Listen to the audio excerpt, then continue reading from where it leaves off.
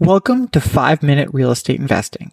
Each day, we'll share one specific tip for active real estate investors or passive LPs in 5 minutes or less. Here's your host, Sean O'Dowd, Managing Director of Scholastic Capital.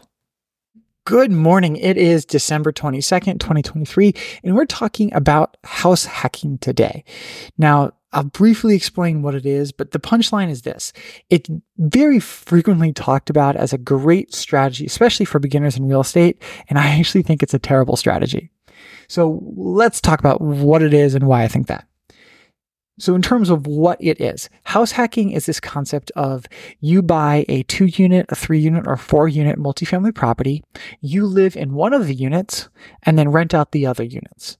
The byproduct, if you are house hacking, is theoretically you live for free because the other units are covering all of the monthly expenses, including the mortgage for this property.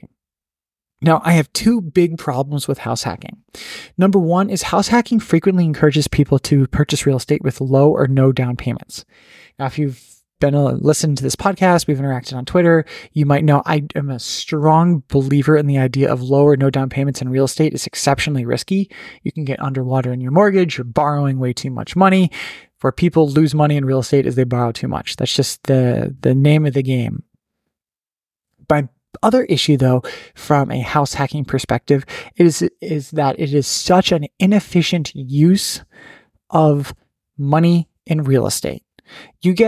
The reason why is 2 units, 3 units, and 4 units are, in my opinion, the most overpriced pieces of real estate out there. You are dramatically overpaying to buy a house hack property. So let's run a hypothetical scenario here. Let's say you've got $100,000 as a down payment that you can use to buy investment real estate. You are currently renting yourself, and you're looking into this house hacking strategy. The house hacking might seem appealing because after you buy the property, you could theoretically live for free. However, if you spend $100,000 down payment to live for free, you're not actually living for free. It's the equivalent of renting for multiple years. You just pay all the rent up front. It doesn't often make financial sense. Instead, if you're thinking about house hacking, please do the math first. Run a couple of different scenarios. Scenario 1 is you do buy that house hack for $100K out of pocket. But scenario 2 is you keep renting yourself and you buy a different piece of real estate, a non-overpriced piece of real estate with that $100K, and then see what that cash flow it can generate for you looks like and compare that to the house hack. In most scenarios that I personally have run and looked into it, it is a much more advantageous use of capital to not put it into the house hack, but to instead put it into a different piece of real estate and keep renting yourself. Now, I know this runs counter to what a lot of conventional advice is online, and those numbers might have been different, say, a decade ago before this terminology of house hack was, before it was really a popular term and everybody was trying to do it. Now that you've got a huge podcast in, say, Bigger Pockets talking about house hacking to millions and millions of people, the economics have shifted. There's a lot of people looking to buy duplexes and house hack, which has pushed the prices up. Maybe this worked great in 2010, 2011, 2012. In fact, I know it did. I know people who made a lot of money doing it.